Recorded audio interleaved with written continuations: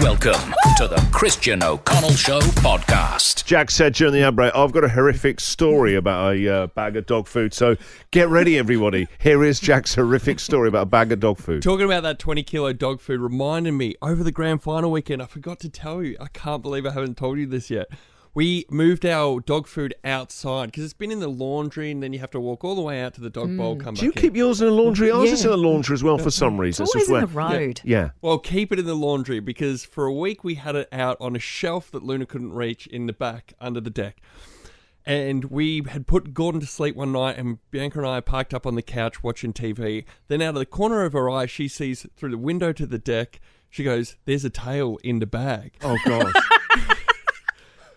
I get up, I flick on the deck light, and then perfectly silhouetted with the light behind it coming through the window, a rat the size of a shoebox comes out of the dog kidding. food bag and scurries down the shelves and my out God. into the night. Oh, my It God. was huge. Oh, my God. So what have you done? Now we've brought it back inside, back in the laundry. I would have to sell the house.